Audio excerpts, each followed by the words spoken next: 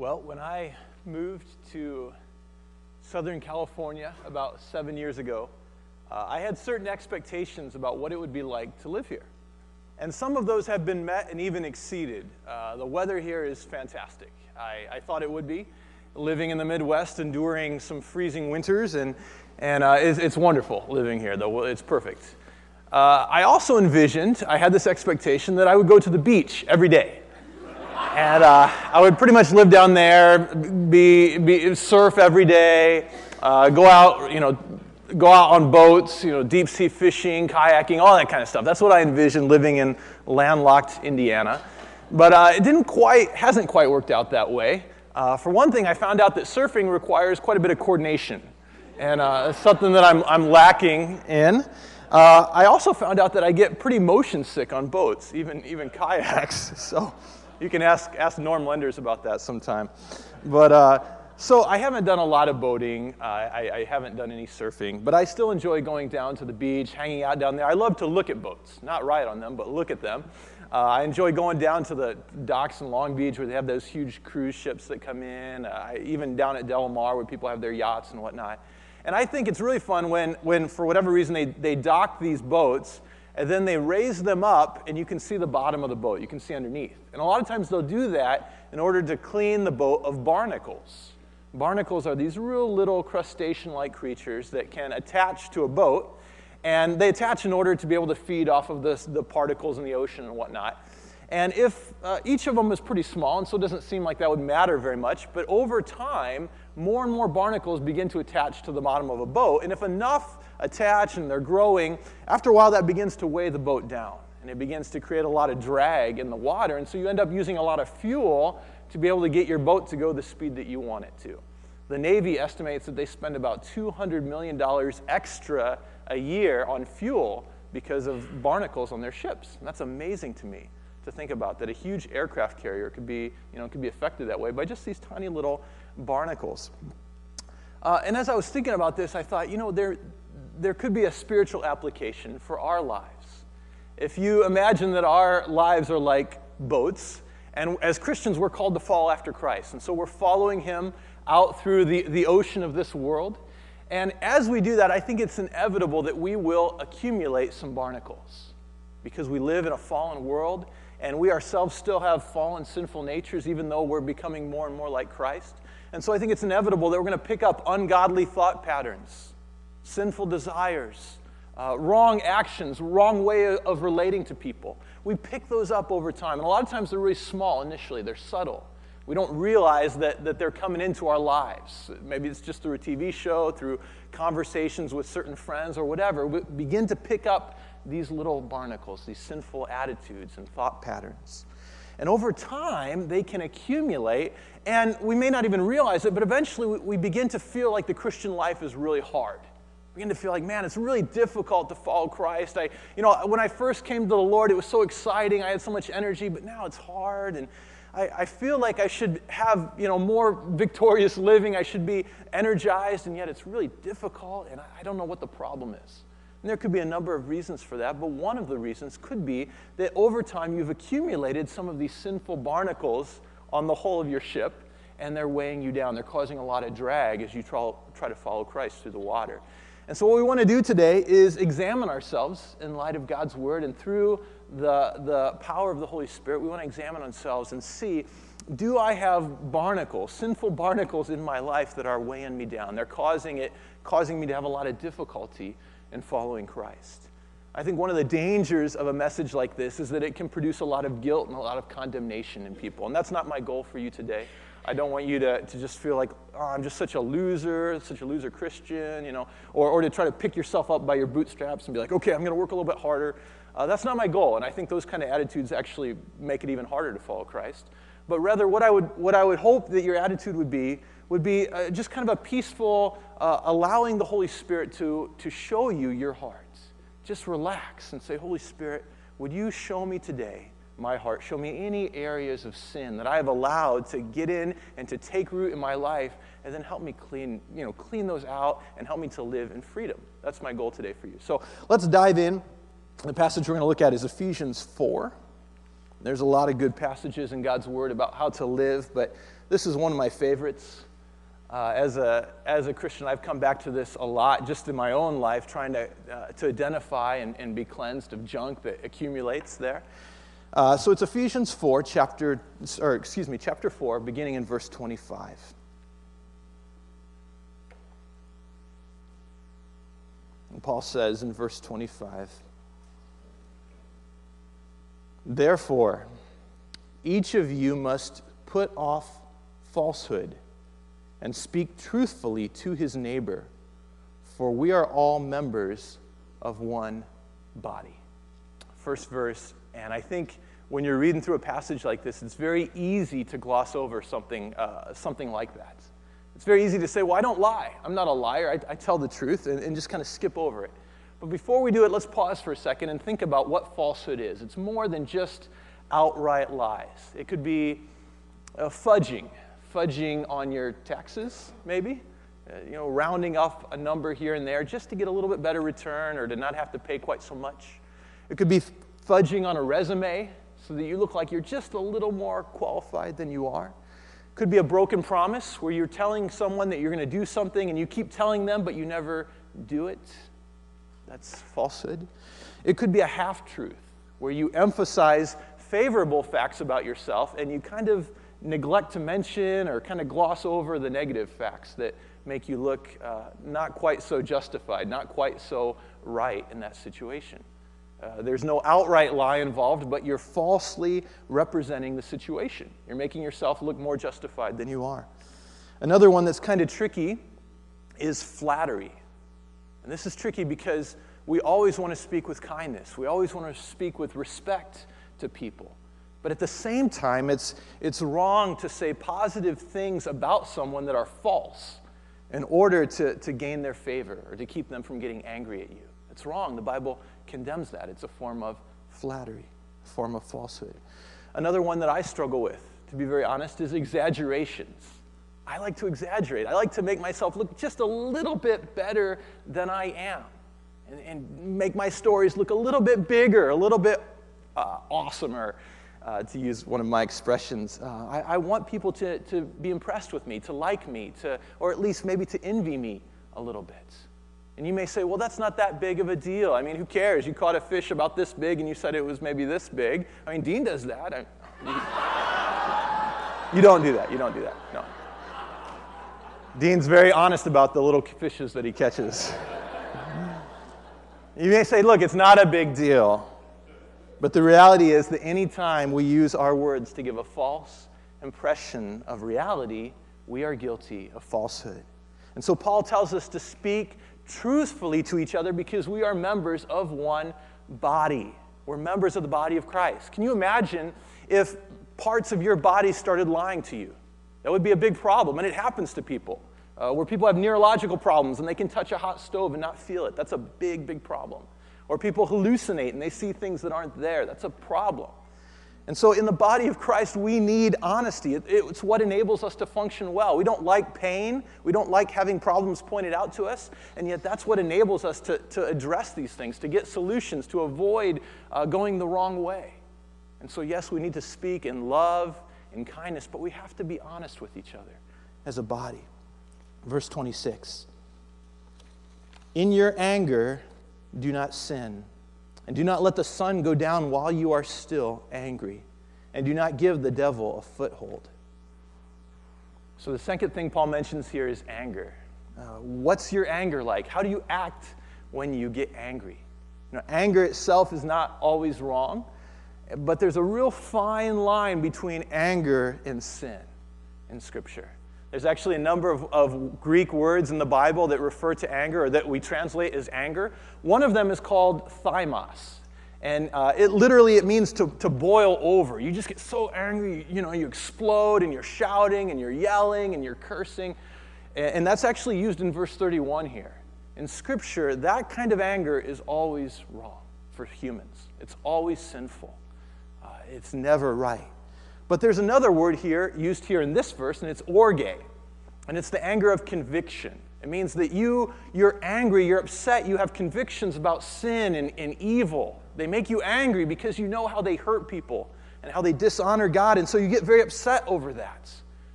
And some of you, maybe you need to have some of this kind of anger in your life. You never get angry, and you think that's a good thing, but you're kind of complacent. You're kind of apathetic to the evil that's around you, and God wants to stir you up and give you some righteous anger to help you fight against injustice. But at the same time, even righteous anger is very dangerous when it's directed towards people in our lives. When someone sins against you, it is okay to have heartfelt conviction that what they did to you was wrong. If they sin against you, it's okay to feel that and to know what they did was wrong. Oh, that was not right. It's okay to feel that way. God agrees with you. But at the same time, it's a slippery slope to go from righteous anger. It's very easy to slide down into bitterness and hatred and unrighteous anger. And so Paul says here, don't allow the sun to go down on your anger. Don't allow it to simmer. You got to choose. If you're angry with someone, they've sinned against you, either you choose to overlook that and to say, you know what, that was a sin, but I'm going to overlook it. I'm going to have mercy and grace on them because God overlooks so much sin in my life. He's kind to me. He's merciful to me. I'm going to overlook it in this situation. Or if you feel like you can't do that, you feel like the sin was serious enough or it's been repeated over and over, and you say, you know what, I have to address this, then go and seek reconciliation. Go to that person. Tell that person what's going on. Seek to be reconciled. Seek to have a right relationship again. But Paul says no matter what, you have to forgive them. No matter what happens, you must forgive.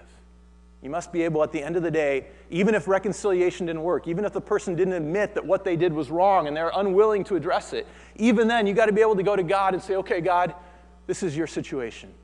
I'm not going to stew over this. I'm not going to seek vengeance against them. I'm not going to be bitter. I'm giving it to you. You are the judge, Lord. You take care of this situation. I'll continue to seek reconciliation, but you have to take care of justice here, God.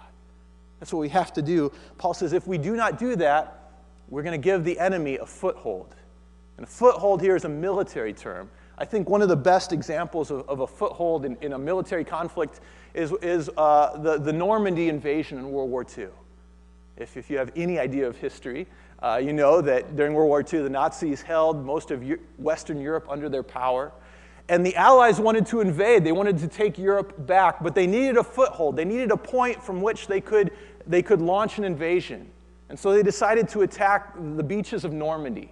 And they invaded, they attacked, and it was a big struggle. But finally, they took this little plot of beach, this little beachhead, not very much land.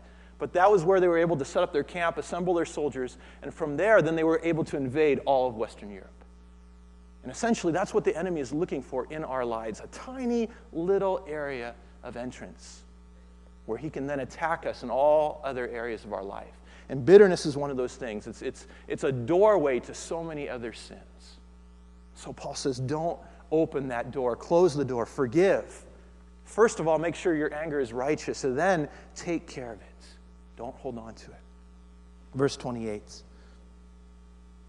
He who has been stealing must steal no longer, but must work, doing something useful with his own hands, that he may have something to share with those in need.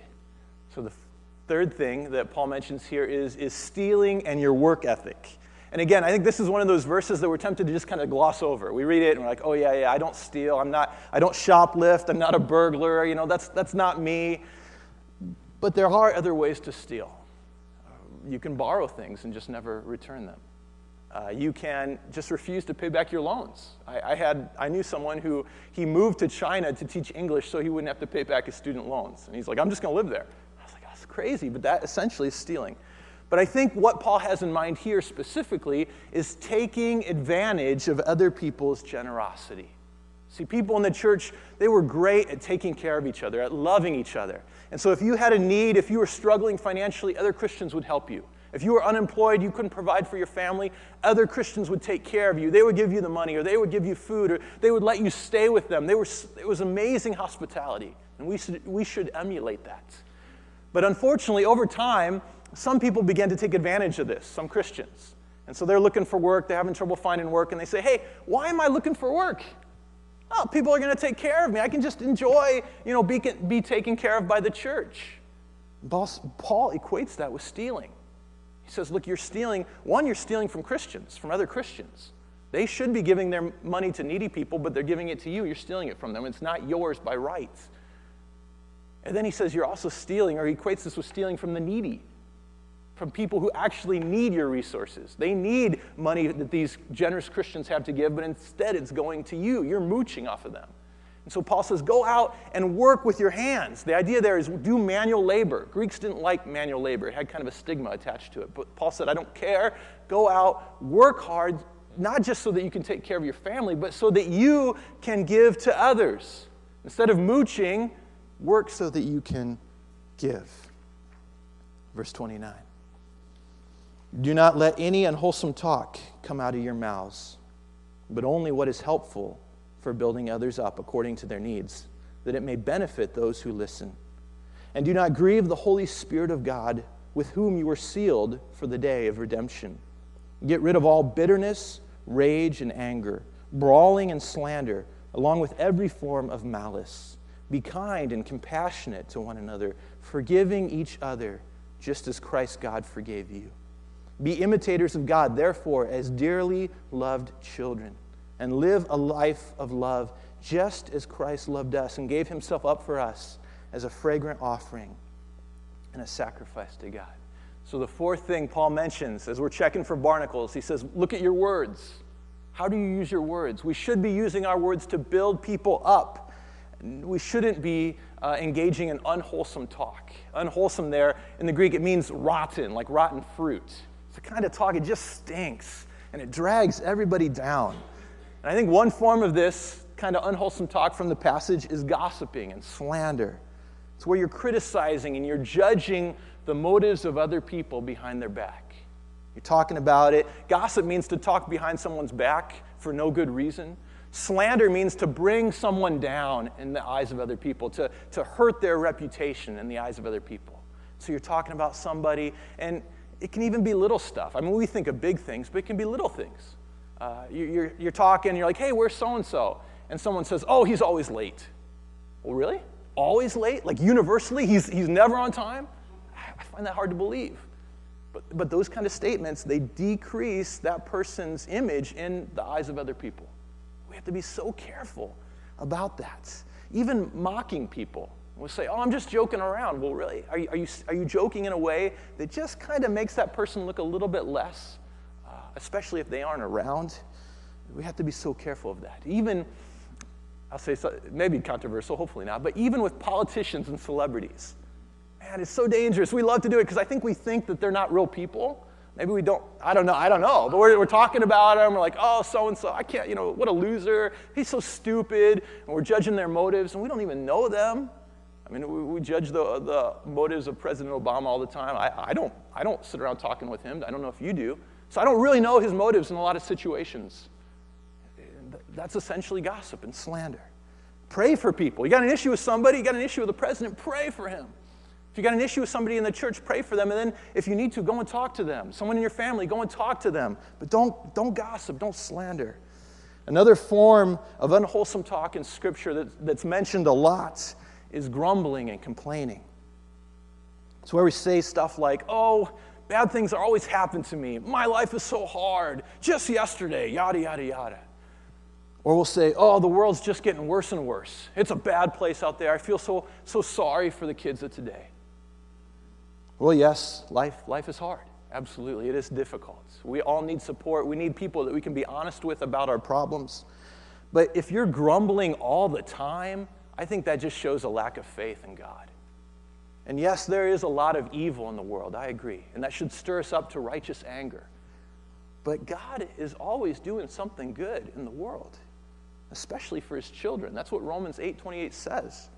God is not up in heaven pulling his hair out, trying to respond to all of Satan's attacks.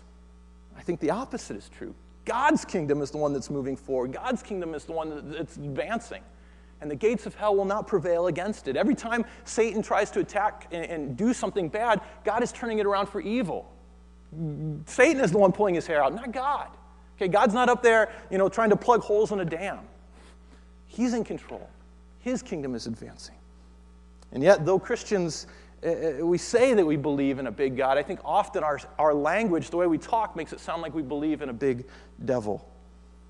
We need to realize that hopelessness and despair are not from God. And constant grumbling and complaining, it just shows that we have a lack of faith in God.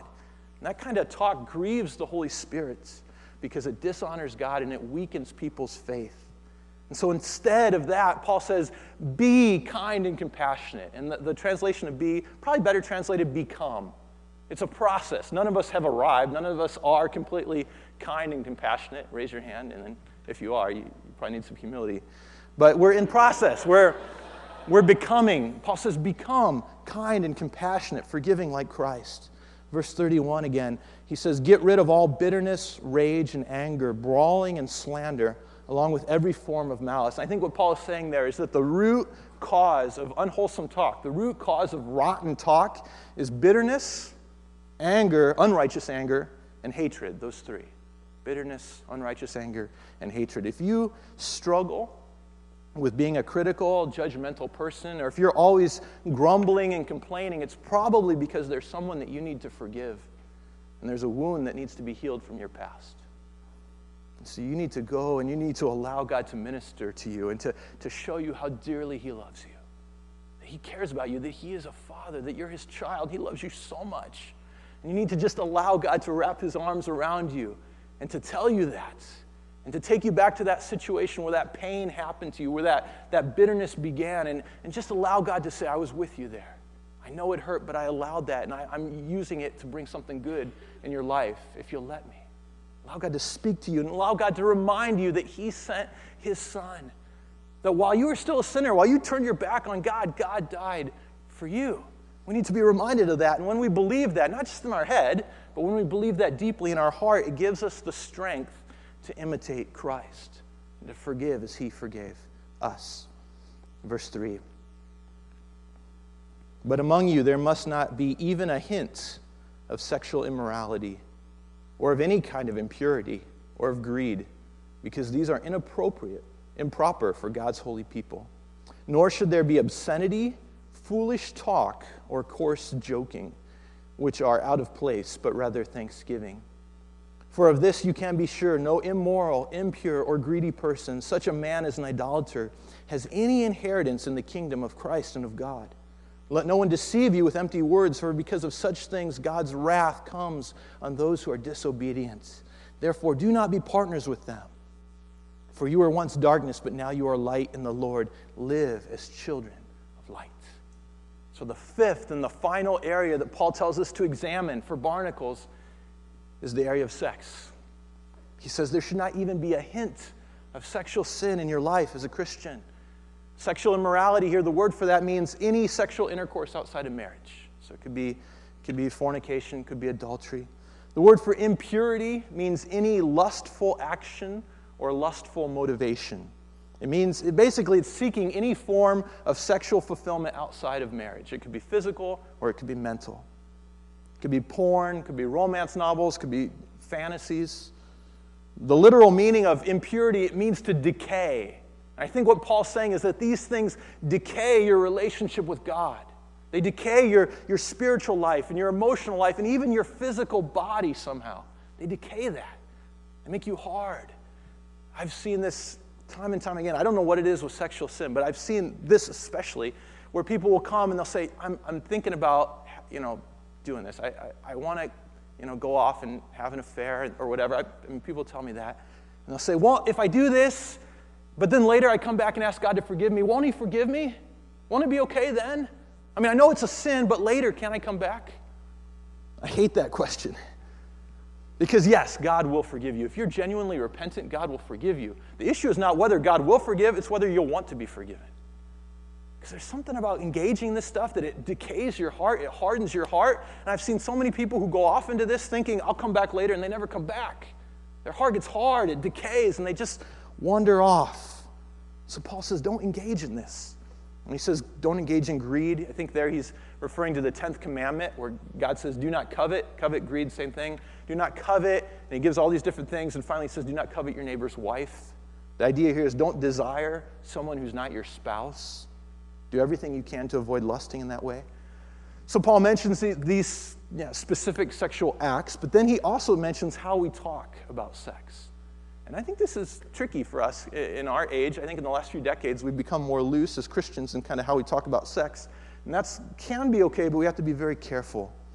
He says, avoid obscenity. Obscenity is like perverted jokes, perverted conversations, filthy language. And he gives two categories for this. First, he says, avoid foolish talk. Foolish talk there, literally, it means moronic words. I'm sorry to all junior highers here, but this makes me think of the kind of jokes I used to tell in junior high with my buddies. We weren't really following Christ, and usually our jokes were dirty, and they were not very sophisticated. They're just pretty stupid. Dirty, stupid stuff. I also think of drunks. If you ever listen to a couple drunks joking around, usually dirty, usually not very smart. You're just like, oh man, these guys are stupid. Like, that's the kind of stuff that Paul's talking about. He says, avoid that. But then he also says, avoid coarse joking. And the word here for coarse joking in the Greek, it means to turn easily. Think about that. I think you could probably figure out what that means. It means that you're smart enough, you're clever enough, you're witty enough that you can take any comment and you can turn it into a sexual innuendo because you're so clever.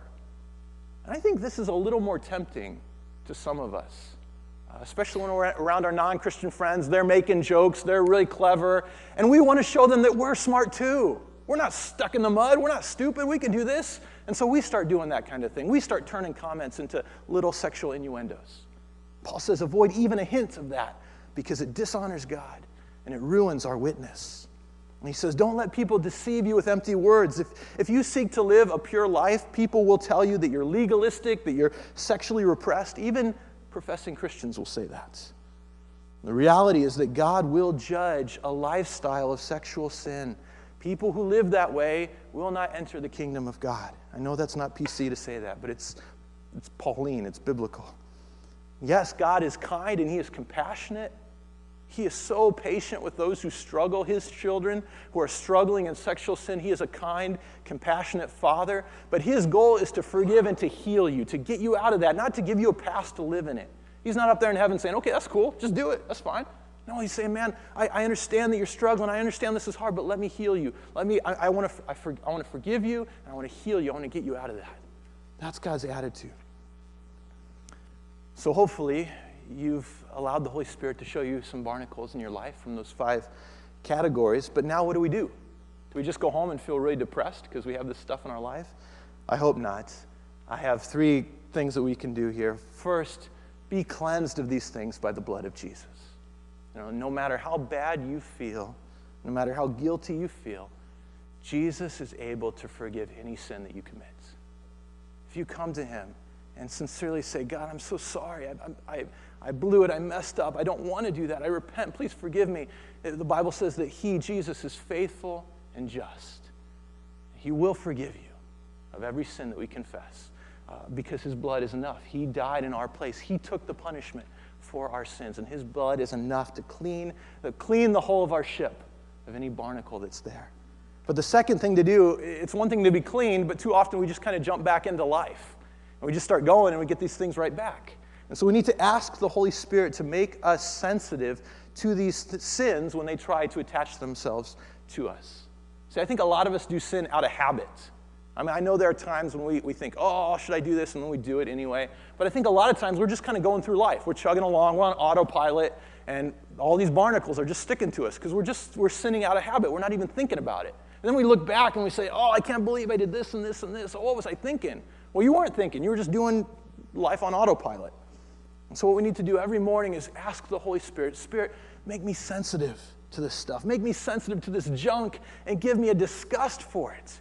When this stuff starts to come up, when I'm tempted to slander somebody, when I'm tempted to get together and talk about somebody, show me that I'm about to do this.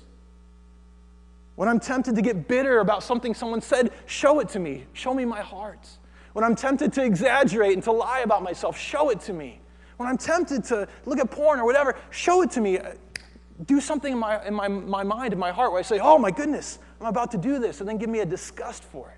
I mean, have a holy disgust for that sin to say, man, I don't want to do that. Jesus, I don't want to do that. Give me a heart to please you. And then the third thing we need to do is fight until that habit is broken and then stay vigilant. Generally, they say it takes about 3 to 4 weeks to break a habit. And so for that first 3 to 4 weeks, If you have these habitual sins in your life, these barnacles that just want to come right back, it's going to be a struggle. For 3 to 4 weeks, you're going to have to be really, really on guard, really sensitive, really fighting this. But eventually, that time will pass. And you won't feel that same level of temptation, that same struggle, but you still have to be vigilant to not fall back into it. And at the same time, if during that period you're fighting it and you fall, get back up. Don't give up. God doesn't give up on you. He forgives you, and he says, okay, get back up. Let's do this again. And I believe if we do that, if we allow ourselves to be cleaned, we ask the Holy Spirit to make us sensitive, and we fight, we will sail lighter, we will sail faster,